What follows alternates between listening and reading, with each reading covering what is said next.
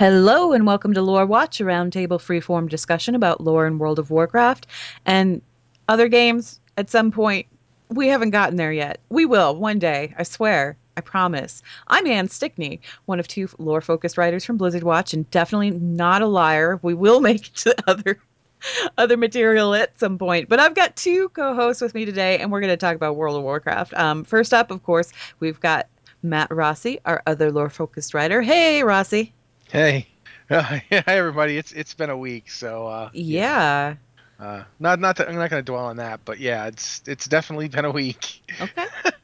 And then, of course, our other co host is Joe Perez. Hey, Joe. Well, hello there, everybody. Hi, everybody. Hi, Dr. Nick. Anyway, Oh man, I should change my name to Dr. Loader. no, you Awesome. shouldn't.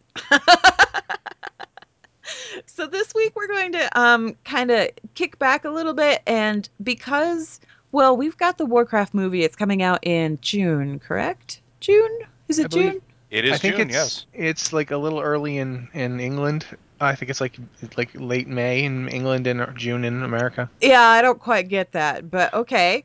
All right, international audience. I guess they're going to see how it tests over there or I plays over just there. I find myself wondering if it's just 'cause so Duncan Jones can be in England when I mean, he is Maybe, English. I'm maybe, pretty So sure, yeah. maybe. That would make sense. I'm not gonna fault Anyway, the man. since the Warcraft movie is coming out, the Warcraft movie obviously it covers the events of the First War, and it's a slightly different telling of the First War because it's kind of the way we always describe it. We describe it as like the difference between the Marvel Cinematic Universe and the Marvel Comic Universe. Those are two very different things. And unless you're Deadpool, it doesn't really cross that much, and they're two different stories. But Deadpool is so irreverent. I haven't seen the movie yet. I really want to see the movie, but from what I've heard, it's very faithful to its source. Um, so the Warcraft film is coming out. It's going to retell the story of the First War a little bit. We've kind of gotten the impression from the trailer that yes, it is going to be a different take on this film, but we figured we'd go ahead and talk about the First War in general on Lore Watch and give people an idea of just what was going on at the time. And I don't think that we necessarily need to go into, oh, hey, the orcs were corrupted and all of that, because everybody's pretty familiar with that, particularly after playing Warlords of Draenor. hmm But the impetus for the First War beginning, that's probably where we should start. And that, of course, that ties in with Medivh. So, Rossi, Joe, either one of you want to jump in? I'll do so. Basically, what you have is there's a lot of backstory involved in why Medivh did what he did, but the Guardian Medivh, who at the time lived in Deadwind Pass in a tower called Karazhan, had made contact with Gul'dan after Gul'dan had basically found out that the Legion isn't really a good boss, and that after you've done their bidding, uh, tricked your people into demonic servitude, wiped out the Draenei effectively, they just leave you twisting in the wind with the consequences of your actions. Basically, Which, what happened was they got the demonic blood. They went all bloodlust and everything, wiped out Chatra City, and then nothing.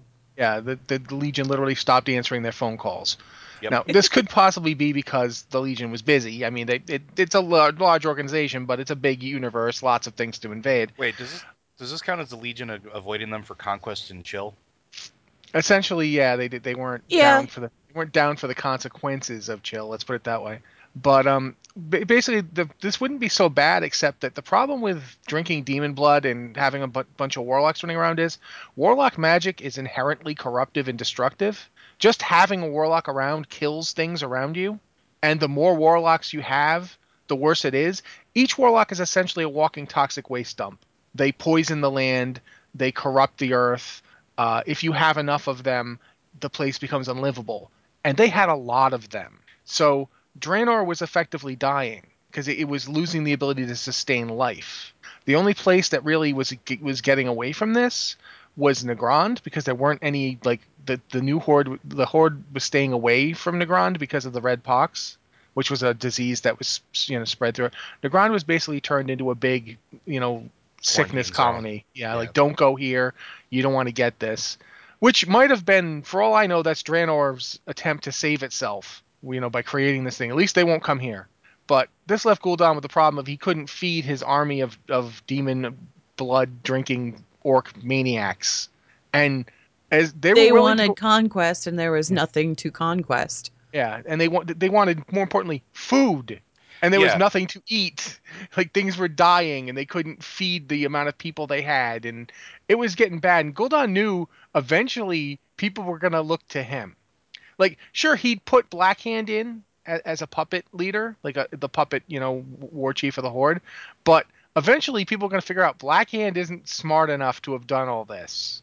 And it's only a matter of time before somebody points out the warlock standing in the corner Yeah, and and says, "Wait a minute, what about that guy?" Gul'dan's really good at convincing people to do things because, like, he's good at being oily and talking people into doing bad things, but he's he's not also liked. he's also really good though about being the last one standing, and I think that's probably Yeah. a really important thing. Like he knows that they're going to be looking for him because even if everything else goes to hell in a handbasket, he's probably still going to be alive. Yeah. So he basically at this point when he and Medivh contacted each other, he was trying to find a way to give the orcs something to conquer, and Medivh was like, "Oh, well, it just so happens I happen to be standing on a planet full of things to conquer. Maybe we can work something out." And this is where the impetus of the Dark Portal came from. Now, the Dark Portal was entirely from Medivh. It was Medivh's plan to build it. Gul'dan didn't know how to build a portal like that. It's not like they taught that in Shaman School, which is where he originally got his Hmm. training. And it's not like Kil'jaeden wanted him to get off of Draenor. If Kil'jaeden had a further plan for the orcs, he had not shared it. And he certainly didn't want them leaving Draenor. Because they were maniacs. We They were kind of. kind of like a test run. I believe how it was framed anyway was that the orcs were kind of like they were being recruited into the Burning Legion's ranks. And then once, they had been successfully corrupted, it was like, "Oh yeah, okay, these guys are pretty beefy and strong. Well, we'll just save them for later." And then Yeah. they wandered off to find some more people to add to the collective army. So there wasn't really any plans per se for them. Yeah. And they were basically more of a pet project for Manaroth than anything else. Yeah, kind of. Manaroth felt personally attached to them because they drunk his blood. It was he who corrupted them. Granted, it was Kil'jaeden's plan, and it was Gul'dan who actually talked them into doing it. But Manaroth felt like not protective because he's a demon lord, but he felt like that it reflected on him what they did. It So wasn't a case of these are my babies or anything like that because that would just be weird. But yeah, It was it more was. like, yo, this is my blood. What they do, that's a reflection of how powerful and good I am at what I do. So if they screw up, then I look bad. they were his guild. Yeah. I guess that puts this into a perspective that I didn't Oh man, like. I just had this mental image of him sitting there talking to these orcs into signing his charter.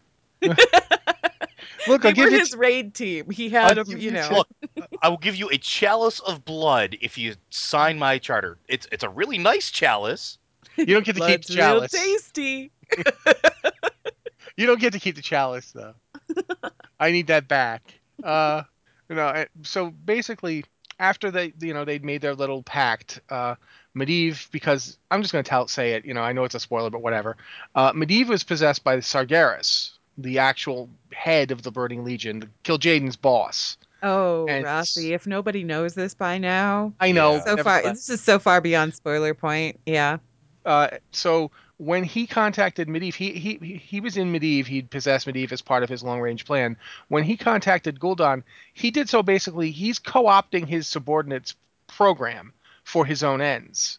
We But we he's the should probably take boss, so we he should gets probably to take do that, right? Yeah, we should probably take 2 seconds though, just for if for some reason you guys don't know how Medivh wound up getting possessed. This all goes back to when Aegon defeated the Avatar of Sargeras, and he decided to go hide away inside of her in the power of the Guardian of Trisfal, and then she was just started going slightly crazy, and then all of a sudden it was Medivh popped out, and Medivh was, oh look, I am now this human hybrid Guardian slash blend with Sargeras. That's the yeah. TLDR version. It's more complicated, but that doesn't really. It doesn't matter all that much for the first war. How he got there, the fact is he was there. Sure. They set up the portal. It took a while. I believe it took like 5 years, but I don't remember the exact amount of time it took to build the thing because they killed off most of the Draenei, so they couldn't use them as slave labor. So they had to labor themselves, and it's kind of hard to get a bunch of demonically warped orcs to do things. They're hard to motivate, but in time they got the portal built. Me want kill. How about you build this thing? No, me want kill. Okay, kill this rock by placing it on the other rock. Look, I need at least Yeah? I need 10 of you to kill these rocks by hitting them with hammers so they fall out of the ground. Then I need 100 of you to carry the rocks over there. We gonna smash with rocks? Yeah, sure. Just carry Sure, over sure. there. That's what's going to happen here. But so this is basically he got the portal built. The orcs stepped through. If you've ever run Black Morass, the Burning Crusade dungeon, when you've got Medivh, going Gul'dan, get your warlocks to do stuff. That part. Ready, your legions. And That was the moment. yeah, that's when they stepped through. And the thing is funny is they came through. They thought we're in a swamp and thought this is the greatest. Look at all the life here. It's not like our dying planet back home. And immediately boogied back through to tell Gul'dan, hey, yeah, we can go through. So that place was called the Black Morass. It was a back in the day. The what we now call the Swamp of Sorrows took up the entirety of both what it is now and what is now the Blasted Lands. It all looked like that. It was It all was swampland. it was one giant bog, essentially, and it was the reason it was such a giant bog was that it bordered on the jungles of Stranglethorn, which is where the trolls lived. It was essentially the delta of all the places that fed down into it. And when they came through, the orcs were like, "This is great." They immediately began murdering isolated human farmsteads on the way. They were like, because it's like today where you have people who live in a bayou, they hunt and fish and grow what they can. Those people found themselves getting slaughtered, and word got back to the Kingdom of Stormwind. But this was the way out there. This was not this. These were people that maybe saw someone from Stormwind once every 10 years. This was not this was an incredibly isolated part of the kingdom. So at first the kingdom had no idea what people were talking about. They're like green people. Do you mean trolls? Trolls are usually kind of a blue color, I think. You don't mean trolls. Who are you talking about? So it took a while, and of course, the king, Lane Rin, went to his trusted childhood friend Medivh and said, "Do you know anything about green people coming through, into the swamps from somewhere?" No, that doesn't make any sense. Never heard anything like that. Could you look into it? I mean, you're my trusted mage friend. Yeah, I'll totally look into it. If I hear anything, I will be certain to act on it. I will totally let you know. And so, uh, Why are you Chad, winking at me while you're saying that? oh, sorry, nervous tick. So having satisfied himself that things were under control, Lane went back. Actually, at the time, Lane was only a prince. His father was actually king at the time, and he went and said, "Look, I've got top men looking into this, and they haven't heard anything about green people." He goes, "That's interesting because there are green people currently attacking Red Ridge." That's really strange because I asked him. Well, we don't know anything about it. And soon it became apparent that yes, there were green people attacking. That there were a lot of them. They were riding wolves, and in general, they were huge pains in the butt. In addition, the horde was coming through in pretty big numbers because, as we pointed out, Draenor was not sustainable. So they were real serious about taking over Azeroth. This was it was kind of a do or die thing. Even if you were one of the Orcish clans that weren't particularly down Gul'dan's program, which at this point there were a few. Most of them would still drunk the blood and they were still kind of crazy, but there were some who were like, Gul'dan seems like a jerk, doesn't he? Yeah, he's just a jerk. I don't like him. But I mean, we do gotta conquer that other planet though. Oh yeah, we totally do. Even the Frost Wolves went along. And keep in mind, the Frostwolves were like the one orc clan that had not drunk the blood because their chieftain forbid it. Blackhand hadn't drank the blood either, but he basically kind of pulled I'm not worthy if you're going to drink it. I mean, you chieftain, this honor belongs to you sort of thing. And, Blackhand being a dullard was like, you're right. I do deserve all the blood. Thanks. But Gul'dan not being a dullard was like, all right, I got my eye on you, pal. You're not down with the program. But the Frostwolves just flat out refused. They were like, no, we're not drinking it, but yeah, this planet's boned. We got to get off. So So we'll, yeah, go with you, but yeah, and they basically made life tough for Gul'dan as long as they could, but he soon dealt with them by basically exiling them. That didn't, however, change the fact that during the First War, the orcs were gung ho to push their way through, and they had one problem: they were losing. As soon as the Kingdom of Stormwind got its act together, the Brotherhood of the Horse stepped up, and horses were something that they'd never seen before. Now they had big wolves. Wolves are hard to ride.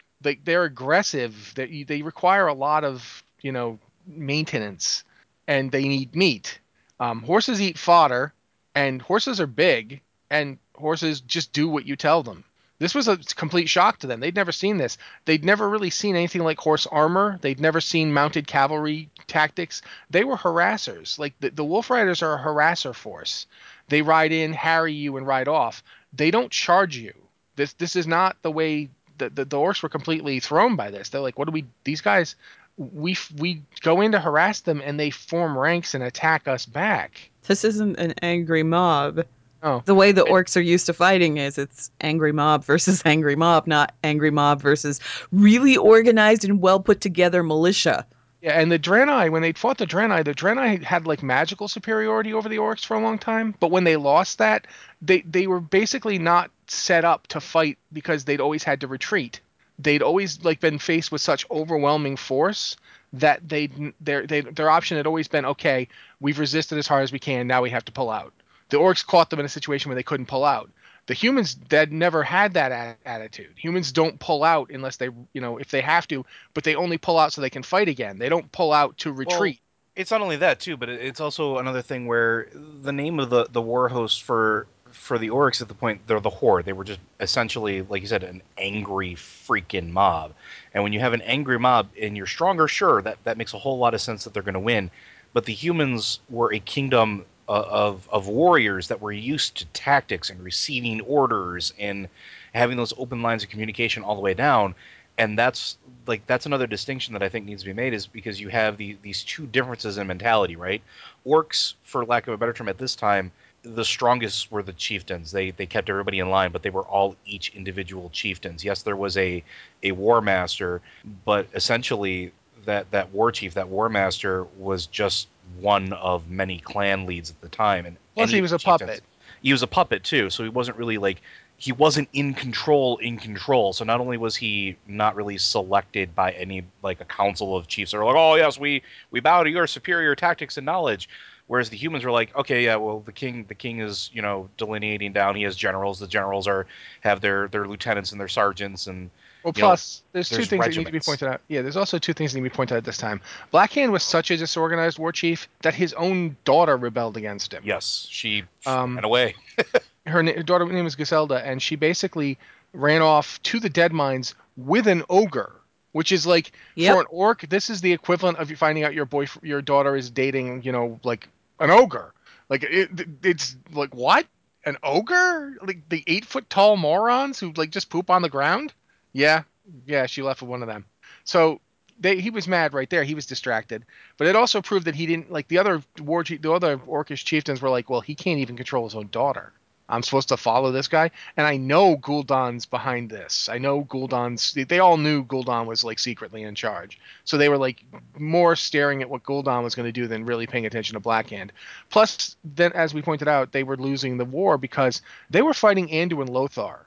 Anduin Lothar was the last Arathor, he was called. He was the last blood descendant of Thoradin. Whether or not he was the last blood descendant of the Arathi people, that's probably not the case, because the Igneous of Strom, Igneous Trollbane, his descendants were the ones who were currently ruling up in Strom, and they were definitely Arathor. I mean, there's no way around it. But He was the last descendant of that he bloodline. was the last descendant of Thoradin himself, and Thoradin was the guy who united humanity. Before Thoradin, humanity was a group of warring tribes that had no unity, had no leadership. And yeah, I feel like I'm talking about the orcs again, but I'm not. Humanity basically was Azeroth's version of orcs in a way, Yep. in that A they were little bit, yeah. aggressive, warlike, fairly, short-lived, often surrounded by races that were more powerful individually, but humans managed to overcome it with group tactics and a willingness to do things other people just weren't. Like, high elves just aren't going to make a cavalry charge against a bunch of trolls. They're like, we could get hurt doing that. Whereas humans are like, yeah, but we're going to hurt them more. So let's move it forward a little bit here and talk about, obviously during this point, uh, Lane Rin, his father died, and he took the throne at, I think he was 20 when he took He, the throne. he certainly wasn't much older if he Yeah, wasn't. he wasn't much older than that, and he was left with this problem to deal with of these orc attacks. Keep in mind that the first war, unlike, World of Warcraft expansions, they're typically known for, it's like, oh, this is a year's worth of time. This entire expansion took place over the course of a year in game time, in canon time. The first war stretched on for years. Yeah. It was a lot longer period of time. So let's talk about Lane's rule in particular, and this guy that people might be a little bit familiar with named Khadgar, because Mhm. he comes into the picture during this too. Yeah. But you want to talk about it or want me to? I say keep You going with can, it, or man. Joe can if Joe Joe. wants to. No, keep going, man. All right. Well, Khadgar, the thing is that Medivh was kind of like at the same time he was plotting and doing evil stuff. There was a part of Medivh that wasn't entirely on board with what was going on. Like he knew, he was like, why am I doing this? It's almost like I'm possessed by an evil demon. But anyway, so he basically started acting very strangely. The Council of Tirisfal and the oh god, I can't think of the name of the people who run Dalaran. The The Kirin Tor. Kirin Tor, thank you. That was a problem there. They were both pretty concerned because whether or not they'd appointed him, Medivh was the guardian. You don't, when he's acting weird, especially when like they keep hearing rumors about these weird monsters who are coming through some kind of like they're coming up out of the swamp. They were concerned, so they basically came up with a subterfuge to appoint him an apprentice, which is cute and And the fun part is, like, they'd appointed him a lot of apprentices yeah, over the period of time, because Medivh wasn't chosen by the Kirin Tor. He wasn't chosen by the Council of Tirisfal.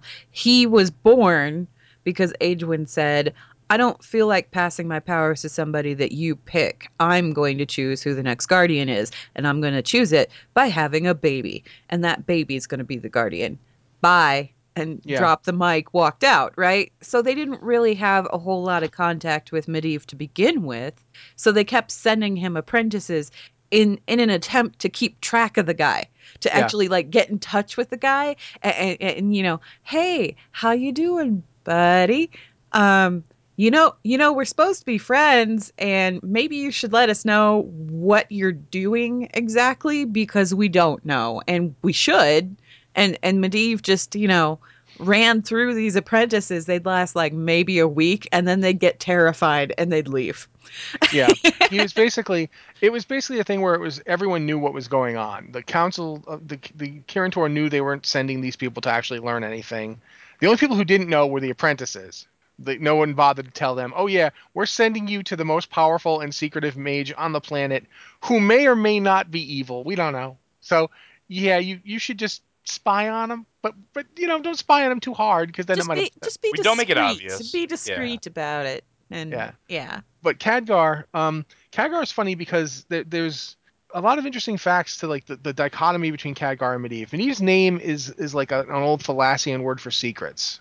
Um, Khadgar's name is Dwarvish for basically honesty. For trust. Yeah, for trust. So the two of them, like from the beginning, the two of them had a very odd relationship where Medivh at first, he's like, oh, another one. But after a while, he's like, you're not like the others. There's a mind in there. You're actually pretty smart. I find you interesting. And Khadgar, for his point, managed to not break when confronted with Karazhan, the place where time doesn't work right, and Medivh's manservant wears horse blinders to keep from going crazy. And who's the green lady? Why is she here?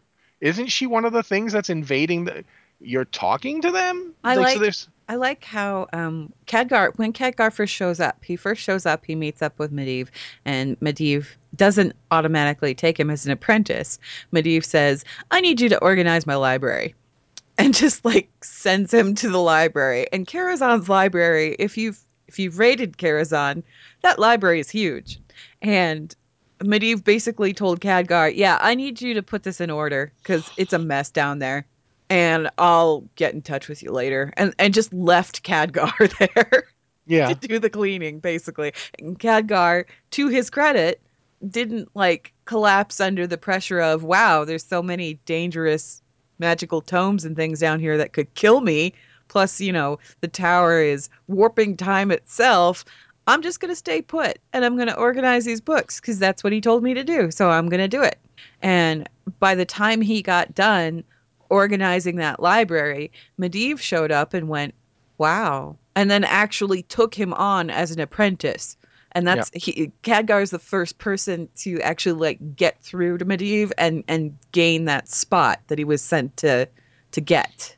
And basically, as he stayed there, Khadgar started to understand. Okay, uh, while not the ogre I was being told he was, not an actual ogre, just he's not what I thought he was. He's not the monster out of legend, but he might actually be worse in some ways. And he's doing something. And finally, when he finally understood what Medivh had done, when he finally understood that it was Medivh who'd helped create the Dark Portal, that Medivh was the one who basically made it possible for the orcs to invade, he was pretty torn about it. Like he didn't really know what to do. I think it was actually him and Garona together that came up with the idea of Yeah. contacting the humans. Yeah, by then And he had been talking to Garona. The two yeah, of them actually experienced a vision, like a dual vision. Because what happens in Karazhan is time gets a little bit wonky, and one minute you're walking through a hallway, and the next minute you're reliving some part of the past or future. You don't know which. Um, and both Khadgar and Garona witnessed Medivh calling the orcs through the dark portal. It was like boom, boom, boom. There it is, right there. There's the guy who's responsible. And yeah, they talked together and decided to go to King Ren because I mean, what else can you do at that point? yeah. And this is a problem because one of the things the reason that Medivh was so trusted by Lane and by the Stormwind royal family in general is because Medivh was the son of Nihilus Aran, who was the court enchanter for Stormwind. He was a well-respected mage. He wasn't in the Kirin Tor, but he was respected and admired throughout the kingdom of Stormwind. And as a result, Medivh and Lane grew up together. And not only did that, they also grew up with Anduin Lothar. They were all Um, buddies. yeah, in fact, a lot of in their teen years before things had happened, they'd gone on adventures together. Like that's one of the things they did together was go out and have adventures. We don't know And it was exactly. before Medivh even came into his powers or anything. It was Yeah, when he they were was. just kids. They were really just kids. Yeah, and so after Medivh had gone into his, how long was he out? Like 20 years, It was a 10 years. long time, yeah. Medivh basically went into a fit one day. I guess he blew up his dad. When he turned, I believe it was 13. When he turned 13, he came into his powers one night and it was like this really kind of distressing thing that was happening. And he went to go find his dad to ask his dad for help. And as he was speaking to his father, all of a sudden everything kicked in, and that backlash of magical power pretty much disintegrated his dad. Just Yeah, boop, he's gone. and so And then as he a went result, into a coma for 20 years. And when he woke up, he was no longer a 13-year-old boy. He was a 33-year-old man who had lost that entire period of time. yeah. So I mean, even if Medivh hadn't had a demon lord inside of his head, he probably wouldn't have been all that stable. But at any rate, since they were childhood friends, I mean, it was very hard for Lane to know what to do. I mean, he's like, "Do I? What are you telling me? You're telling me Medivh did all this? Medivh used to just throw rocks at the lake, and he had terrible aim. You're telling me he?" And finally, it was Lothar who said, "All right, Your Highness, he was my friend too, but he needs to die. So I'm going to go kill him now." Because that was Lothar. He was I'm going to go take care of the problem. Lothar yeah. was ever the pragmatic one. So he went and along with Khadgar and Garona, he went and he brought soldiers, of course, because you don't go try and kill like the most powerful wizard on the planet with no backup. Um, they went to the tower, and it didn't go very well. As No. you might expect, Medivh wasn't down with the being stabbed thing. And the funny thing is at that moment, the orcs were like still having trouble, and so Gul'dan was in contact with Medivh because Medivh had made him some promises. Medivh had promised him essential godhood. He told him that there was an entity called Sargeras on this planet, and in his tomb was enough power for Gul'dan to effectively become a god. You help Which, me. You bring the orcs to Azeroth. You build this little portal thing with me, and I will give you all the powers of a god. yeah, and now he didn't tell him, of course, all the power in the tomb is much less than what I personally have because I am Sargeras, because bam bam bam. But he still, Gul'dan knew, all right, I don't trust anybody, so I know that there's BS going on here. But if there's even the slightest chance I could become a god, I'm going to take this risk. So at that moment, they were kind of having a mental confab where Gul'dan was like, you promised me some things, and I haven't seen nothing. I mean, Medivh would be like, we haven't conquered the humans. Like, you didn't say anything about conquering the humans. And for that matter, if you'd come through, I could have conquered the humans by myself by now. So what's going on? And so he was a little distracted when the Let's Kill Medivh posse showed up. He still put up quite a fight. In the end, it was his apprentice and his best friend who killed him because Medivh stabbed him. I mean, not sorry, Khadgar stabbed Medivh, and then Lothar decapitated him, and that was for then the end of Medivh for then. And the interesting part about that is just before Khadgar stabbed him. Now, keep in mind that Khadgar, as an apprentice, he was a young man. He was a very young man. Um, just before, well, he tried to attack Medivh, and Medivh turned on him and basically aged Khadgar, magically aged him and drained all of his magic powers. Um, to like, he was basically this doddering old man, essentially. And Khadgar somehow managed to pull the strength together to grab a sword and shove it through Medivh's chest, apologizing as was only polite, but Well, yeah, yeah, and basically Lothar gave him that opportunity, right? Because yeah. Lothar was the distraction. Like he was engaging in Medieval combat while Khadgar gathered himself up and was like, "Oh shit, I can't cast spells. I probably should go do something." Oh wait, I've actually been trained how to use swords and stuff like that. Here happens to be a sword. Okay. Yeah, and it was basically the funny thing is that by doing that, they changed the course of the war, but in a direction they couldn't possibly have anticipated. Because they intended this to be like, well, once he's gone, the portal will close and everything will be fine. That's not what happened. First off, the portal didn't close because the portal was being sustained by itself at this point. And that was something no one had understood. And But what second, yeah, the worst part? And do you want to go? You haven't talked. You should sure, go. yeah. The worst part, since Gul'dan was having a mental chat with Medivh at the moment of his death, Gul'dan himself was thrown into a coma just as like part of that mental backlash from, oh, I'm talking to a guy. Oh, that guy just lost his head. He's no longer there. And Gul'dan was the one that was thrown into a coma. And of course, since Gul'dan is thrown into a coma, suddenly Blackhand doesn't have the Shadow Council at his back because they're wondering what happened to Gul'dan. Um, So and while they were occupied, then you have Orgrim who gets his opportunity to say, you know what, this Blackhand guy, I don't really dig what he's putting down, so I'm gonna go ahead and just kind of take control. Hey, yeah, you, I'm gonna challenge you. Let's fight. Oh, your little warlock, he's busy elsewhere. Let's go. Well, to be fair, he didn't bother to challenge him. he just Well, He he he just he rite of went in and conquest, just true, killed fair, him. yeah. Yeah, there's a reason that the orcs called Orgrim the backstabber Yeah. because he literally just was like, it's like I want you to imagine a tent full of orcs and someone's like Gul'dan's in a coma and Blackhand's like what Gul'dan's in a he doesn't finish the sentence As Orgrim because just Because leaves. Blackhand Orgrim just turns around and like cuts his head off. wham hits hits him in the back of the head with a giant hammer and it's like okay I'm I'm war in chief charge now. now. Everyone's like okay yeah you're war All chief right, now. whoa, whoa, yeah, okay, you're in charge. Hands are up. Yeah Cool. You want to run the horde? All right, we'll let you. But there yeah were some people who were still loyal to Blackhand. like his Um, sons. the thing about Orgrim is he was very clever. He knew that Gul'dan was kind of pulling the strings, and with Gul'dan out of the picture, that was his chance. So he took that chance. He killed Blackhand. He seized control of the horde, and then he turned around and systematically wiped out the Shadow Council, Oh yeah. hunted them down. And the way he was able to do this was that he had Garona caught. Garona was captured. They tortured Garona until she revealed where the Shadow Council was hiding out at, and then she managed to escape. She got out of there.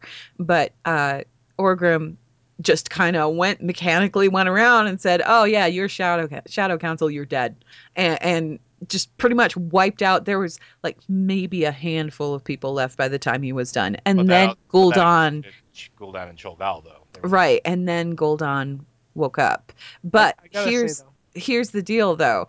Since Orgrim had all of the control and all of the power, and he wiped out the Shadow Council and he had the Horde, he said, okay, cool. You know what we're going to do? We're going to wipe out that city over there. Yeah. And The took best the part, though, whole force to Stormwind. for me, the best part has always been basically when Gul'dan wakes up and the Shadow Council's all dead, and there's Orgrim Doomhammer, who he's never trusted and who has never trusted him. And Doomhammer's like, okay, I've been trying to conquer that city while you were out, and it hasn't really gone like I wanted, in that the city has not been conquered yet. And I really think you might be involved in my friend's death. Now, here's my question, though, because the timeline's kind of fuzzy for me, but if I remember correctly, Gul'dan didn't wake up until after they'd finished conquering Stormwind, correct? Because they brought him in for the whole Second War effort, and that's when they brought in the Death Knights and everything. They weren't part of the First War? I thought that, I yeah, thought was second war because I yeah. thought Gul'dan made the arrangement, we'll call it, with Orgrim uh, in prep for the second war because I thought the whole thing with the Shadow Council and Gul'dan happened after the first war. Well, no, the Gul'dan definitely went down during the first Well, war. He went down during the First War, but I don't think he came back until after after right. Stormwind had been conquered, because Orgrim pretty much took control. There weren't any Death Knights during Well, the First War. During the Second War is when Gul'dan brought them in. oh, you know what the problem is? We skipped ahead a little bit. That's what was confusing me. Orgrim didn't kill the Shadow Council until after Stormwind fell. Right. Okay. Because that's how the Garona got captured after she did the thing she did that we have to talk about now. Okay. Because Garona got captured on her way back from Stormwind. Because here's the thing, Anne mentioned the visions that Khadgar and Garona had seen, but she only really talked about the one that they shared. There There's was one one that vision. she had by Yeah. herself. Yeah. You should talk about it. You should tell that one. Here's the thing about Garona. Garona's interesting. Garona was acting as kind of an ambassador between the orcs and the humans, and her point of contact was Medivh, but through Medivh she also got introduced to Lane Rin and Anwin Lothar, but mostly Lane Rin. Lane Rin was probably the one human being that she'd met, and possibly even the one creature that she had met, who treated her from the very moment that he met her with a kind of respect that nobody else had. Because she was only half orc. She wasn't fully orc. And everybody sort of assumed that she was half orc, half human. Even she did. And it turned out later that she was half orc, half Draenei. It's just she didn't know about that. She didn't learn about that until years and years later. So she's going in there under this supposition that she's half orc, half human. Well, the orcs saw her and saw somebody who was very weak and kind of like, a runt, somebody who wasn't good enough to be an orc, because obviously she was half of this other weakling race, whatever that weakling race happened to be. And the humans, they saw the green skin and went, that's a monster, right? Lane was the only one who treated her with any kind of respect. So she had like this almost friendship thing going on with King Lane. It wasn't quite a we're best buddies or anything, but there was a certain amount of respect that she allowed Lane that she allowed nobody else. And in this vision in Karazhan, she saw herself walk up to Lane Rin, her friend, the only person, the only human who had ever treated her with that kind of kindness and respect, and stabbed him in the heart, and then carved his heart out, like right there in Stormwind's throne room. And the vision completely shocked her, because number one, this was not something that she wanted to do, and if this was going to be her future, what was the point of living right now? This was like absolutely horrifying to her. The other thing is that she was under the control of the Shadow Council. And by under control, I mean they had her conditioned to respect. She was basically magically ensorcelled by them. If they gave her an order, she had to carry it out. And she kind of knew that. So during the first war here, they gave her the order. They pulled the trigger and they gave her the order. They said, okay, you're going to go kill Ren now. And she had no choice. She had to go to the throne room. And of course, Lane was there because Lane trusted her. And of course, there were no guards because Lane trusted her. There was nobody around because Lane trusted her. And she took that trust and basically stabbed him in the heart and then cut out his heart. And this was all right in front of him. She didn't realize it, but this was all right in front of his son, Varian, who was only like, what, 5 or 6 at the time? He was just Fat. a little boy. He was just a Yeah. little boy. And in flashbacks and future flashbacks and comics and things like that, Varian always notes that Garona was crying as she did Hmm. this, and he didn't understand why there were tears while she was doing this. It was because there was one part of her that knew exactly what she was doing and didn't want to be doing it, but she was being forced to carry it out. Yeah, and when she did that, that's the moment where Stormwind basically was like, as long as It as crumpled. yeah, as long as Lane was up, the kingdom wasn't gonna fall. The knights were gonna fight. They were gonna keep holding on. But when Lane died, Lothar basically is in a position where he has to think about preserving the line. The queen had died years previously. The only person left to hold the line was Varian, who was at this point was a very young child. I don't even think he was 5, because he's like, there's pictures of Anduin of Anduin Lothar carrying Varian out of there, and he's a bundle. Like he's Yeah, easily, he's yeah, no, he's a young kid. He's definitely like 5, 6, 7, somewhere in there because the pictures from yeah, the comics yeah. show him as a young boy, and But he's definitely cognizant of what is going on. but he's not big. He's a small No, kid. And so basically Lothar is like, all right, I'm looking at this. I can try and make a last stand here, and we'll probably lose everybody. Or I can evacuate the city, and the only people we're going to lose is the Brotherhood of the Horse. So he goes to the Brotherhood and says, look, this is the situation. I won't order you to do this, but I need a vanguard. I if there's need any someone to, hope of saving any of yeah, these people. someone has to stay here and fight until we're out. And the Brotherhood, basically to a man, says, all right, we're your men. We'll do it. Get the people out of here. So the last survivor of the Brotherhood of the Horse, the knightly order that had held the orcs off at this point for at least a decade, because the war is at least 10 years. Varian was born during it. Yes. Yeah, Like, the war had been going on. The war had been going on into Lane's father's realm. It had started during his father's reign, and it had continued. He'd become king during war, and he'd never seen peace in his entire reign. Uh, so the Brotherhood forms up, and even with all the advantages, even with Lane dead, even with people retreating, the orcs still find themselves unable to progress until they kill the Brotherhood. And that takes them quite a while. The Brotherhood hold them. By the time they get into Stormwind, everybody's gone. There was I want to point her out because she's really cool, and I can't remember her exact name, but Lady Mara Fordragon, Bolvar's mother, took charge of the actual evacuation while Anduin was like going forth and setting up the defense. She's the one. The reason that there's anybody left alive from Stormwind from that period is because of Mara Fordragon, because she's the one that got them on the boats. She's the one that got them on the water. She was the one who basically said, all right, you go do what you have to do to buy us some time. I'm going to get everybody out of here. and Lothar couldn't stay. He couldn't No. stay and fight with the Brotherhood of the Horse because, quite frankly, he was basically leading them all kind of like as regent by default. Yeah. Varian wasn't old enough to take over. Nobody else was in charge of the kingdom. It was just him.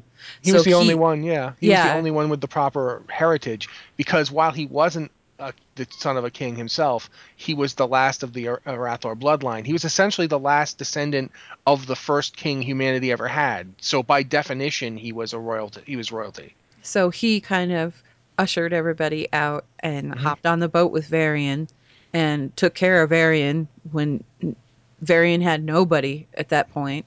So Yeah. he took care of Varian, took Varian under his wing, and they all fled to Lordaeron across the Yeah. sea. And in their absence, the orcs pretty much burnt down the entirety of the capital. They just Yeah. ran it to the ground. And that's basically the end of the first war. It's not a happy ending for No. humanity. Um, It's really weird about the end of the war too, is because this is like the period between this and the actual march north.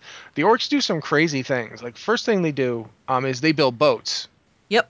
because they had boats back home and they knew what boats worked, and they build boats because they're like, no, we're going to go after him, we're going to go conquer everything.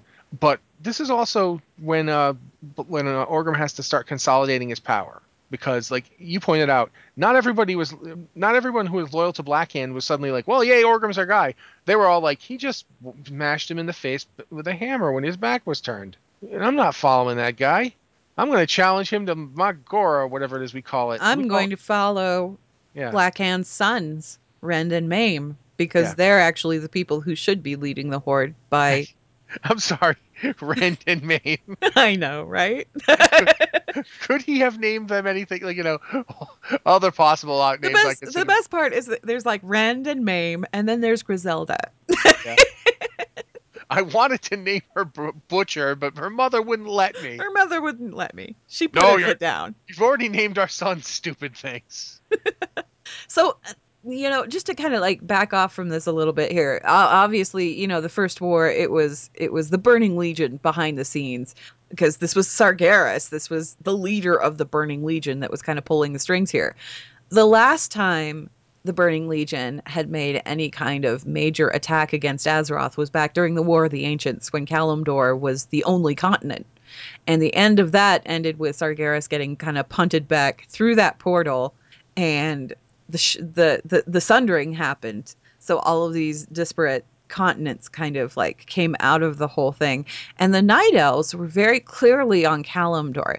So my question is, was Sargeras bringing the orcs through to conquer humanity? Was that part of a bigger like revenge plot against the Night Elves? Was the reason that he was carrying all this out on the Eastern Kingdoms was so that he could establish some kind of dominance before taking the fight to Kalimdor and kicking the Night Elves in the teeth? See, I don't know. Like, part of that is weird to me too, because there are things stated throughout like the books and quotes in game and stuff like that that I partially think that his whole game, the whole thing with that was trying to get a force that he could manipulate so that he could get his darn body back or his avatar form. Because I think, and we've talked about it a little bit, is even though he was inside of Medivh, I think there was always and no matter how much havoc Medivh wreaked, right? There was always a piece of Medivh that was still human, that was still fighting against it. There was still that moral compass inside that was like, man, I could just wipe out all of humanity if I snap my fingers. Wait a minute, what am I thinking? That's a horrible idea.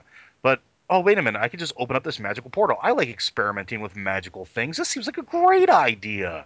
It's almost seemed like a really subtle play to kind of get Sargeras into a part where he could theoretically reclaim a physical form The that would problem let with that, him do that. though, That would let him like wage yeah, war and destroy. But I think it was like the first steps maybe of a revenge plot. well, what I'm wondering is, because I mean, the implication seems to be, I mean, when H1 first went up against the avatar of Sargeras, she killed him without a second thought. It was just like, boom, it was over.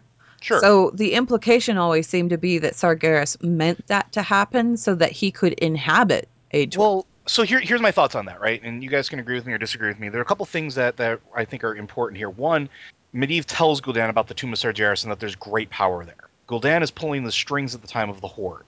Okay, well now he kind of knows where this is. He knows that this is a great source of power. If anything should theoretically happen to Medivh, quote unquote, there's a good chance that Gul'dan's going to go and unearth the tomb, right? During the time of Medivh's death, and I think this was partially planned by Sargeras, there's a moment where Kagdar stabs him, and the essence of Sargeras tries to separate from the body of Medivh. He tries to basically loose himself free, right? I think that was the plan all along. Was that this whole thing was going to you kill the Guardian so you don't have the opposition. You have this force that's going to do your dirty work of unearthing your physical form that, well, one, you're a little more comfortable with, and two, is here. It's physically on this material plane, which we know is a big deal for the Legion. They need a portal or they need something to inhabit in order to be here. And three, your current vessel's fighting you when you're trying to go against it. So you eliminate your biggest opposition, right? Because you kill the Guardian. You basically loose that power back into the source that it came from. The fonts goes back to all the other mages and basically back into the magic as a whole. So you don't have to worry about that. It's going to take them time to get another Guardian together because there's a war going on. There's a whole bunch of stuff to distract them, and your body is basically being uncovered at this point. You just kind of float around for a little bit and then go right back in. And we So know, basically, wipe out the defense system by taking right, out the Guardians altogether. exactly. And so Then like you're take out humanity, because humanity is obviously pretty strong force by this point. Well, and let's not. Sargeras is not a moron. He's Yeah. he's evil. He's a force of chaos, and he's unwinding things and unbinding things. But he's not dumb. And if he notices that the power of these human mages, rivals that of anything that's happened in the past. That he's had run-ins with the high elves. He's had run-ins with the spiritual defenders, these avatars of nature and spirit of Azeroth itself. He's had interactions with these Actually, at some no, he point, hasn't. right? He hasn't Or actually. not indirectly, right? His people have. The interesting Right. thing about Sargeras is he wasn't even physically able to come through during the War of the Ancients. No. Like his But he true knows. form wasn't able to come through because Mhm. one orc hurt him. Broxigar. So because that happened, there's some suspicion that that's why the Legion picked orcs to do their dirty work instead of just trying to like kill the Draenei directly. But usually in the past, when the Legion found the Draenei, they hit them, and then the Draenei would run away. They went with a different tact, in part because it never worked, but also in part because Kil'jaeden would have recognized the orcs, Sure. because Broxigar would have been something they all knew about because he hurt Sargeras. And Kil'jaeden might have been thinking, even back then, I'd really like to get rid of Sargeras, so I was in charge of the Legion. If we want to take it one step further, though, isn't it kind of interesting that the whole reason that they knew about the orcs to begin with is because Nosdormu sent Proxigar and Khadgar and from the future Yeah. back in time? Yeah, it There's is like actually. there's that weird circle thing going on. I actually have always found myself wondering if that was in fact part of Nosdormu's strategy in the first place. If he wanted, because Yeah. I keep saying it, Azeroth is the worst planet for the Legion. Yes. Every time they come here, it doesn't go well for them. Every plan they have that involves Azeroth ends up. This entire plan that Sargeras had, if his plan was to get liberated from his body, the problem is when he gets liberated from his body, he gets he gets sent right back to the Nether. He doesn't have the ability to possess his body again once Medivh is dead. And I don't think that his goal was to get separated from Medivh and cast into the Nether. I think his goal, if it was anything, if his goal was to get Medivh killed, then he had a body lined up already, and that body was Gul'dan. Maybe, but I mean, the other side of that coin, though, is we don't know what happens if. Okay, so here's the thing that we don't know, right? So we know if a demon is killed or banished or whatever, it goes back to the Twisting Nether. We assume No, that this no. happens. Here's the thing, though. That's the case with demons, Well, but Sargeras transcends demons. I was getting to that, right? Like, so we don't know what happens when like an entity like Sargeras, as powerful as he is, he's a freaking Titan. Let's titan. just call him. He's a He is a Titan. titan. We don't know what happens to his essence when he decides to extricate himself from what form he's in. And not for this is a planet filled with one Titan tech. This is a planet that was formed by Titan technology and magics. We don't know what was in place there. So there could have been Gul'dan, could have been the next body. See, It here's could the have been thing, though. but it could have been Here's anything else. here's why I don't think it was anything else. Because it says in the Last Guardian that he is stranded in the Nether. He's not free to act. When his body gets killed, it's a Sure. bad thing for him. He's not. So I don't see somebody as intelligent as Sargeras making a plan that involved him being stuck. Now, I also don't think Sargeras had anything to do with the design of Azeroth. Not. I don't know the timeline.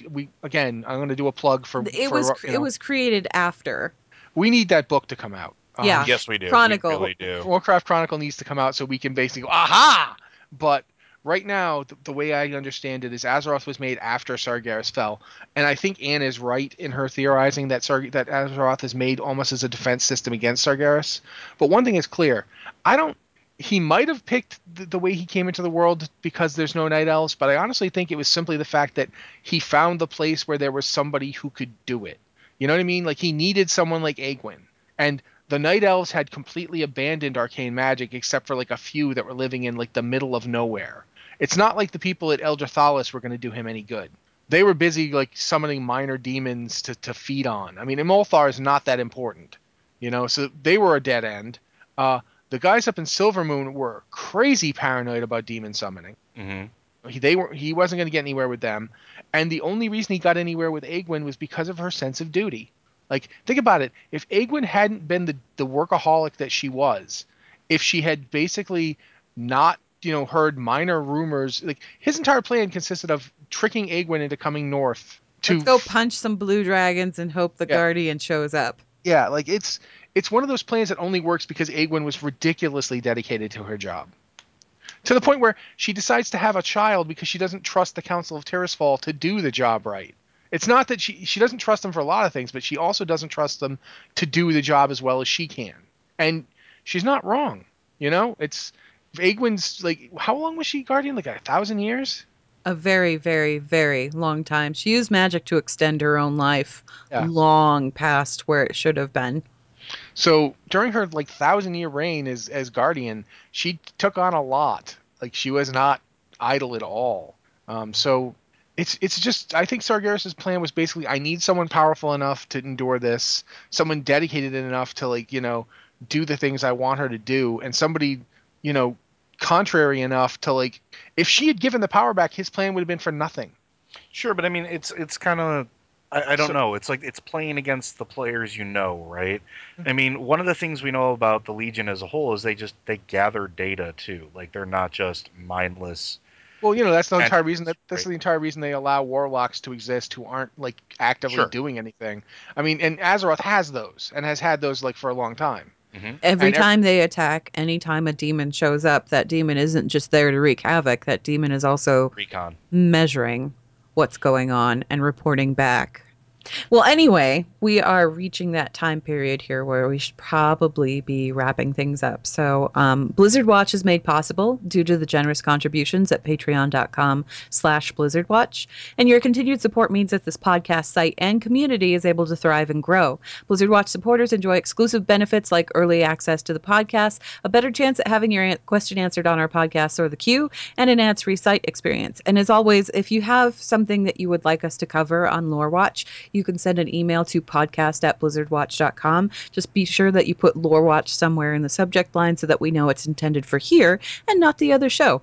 And with that, let's go ahead and get some final thoughts. Rossi? honestly, I'm looking forward to if we talk about the Second War because that ties really heavily into what we're about to do in Legion. We Um, can go ahead and touch on that next week. yeah, I'm definitely looking forward to that. Okay. And Joe, final thoughts? I'm with Rossi on that one because the first war is one of those things where it's really weird and complicated and has been retconned a whole lot of times between comics and books and the actual game of Warcraft One This and all movie sorts that's of gonna weird come stuff. out and retcon it. And then the movie's gonna come out and it's gonna retcon it again and it's one of those weird things. However, the second and third war have remained almost okay for the entire time they've been out. So I'm looking forward to talking about those because there's a little more continuity, we'll say.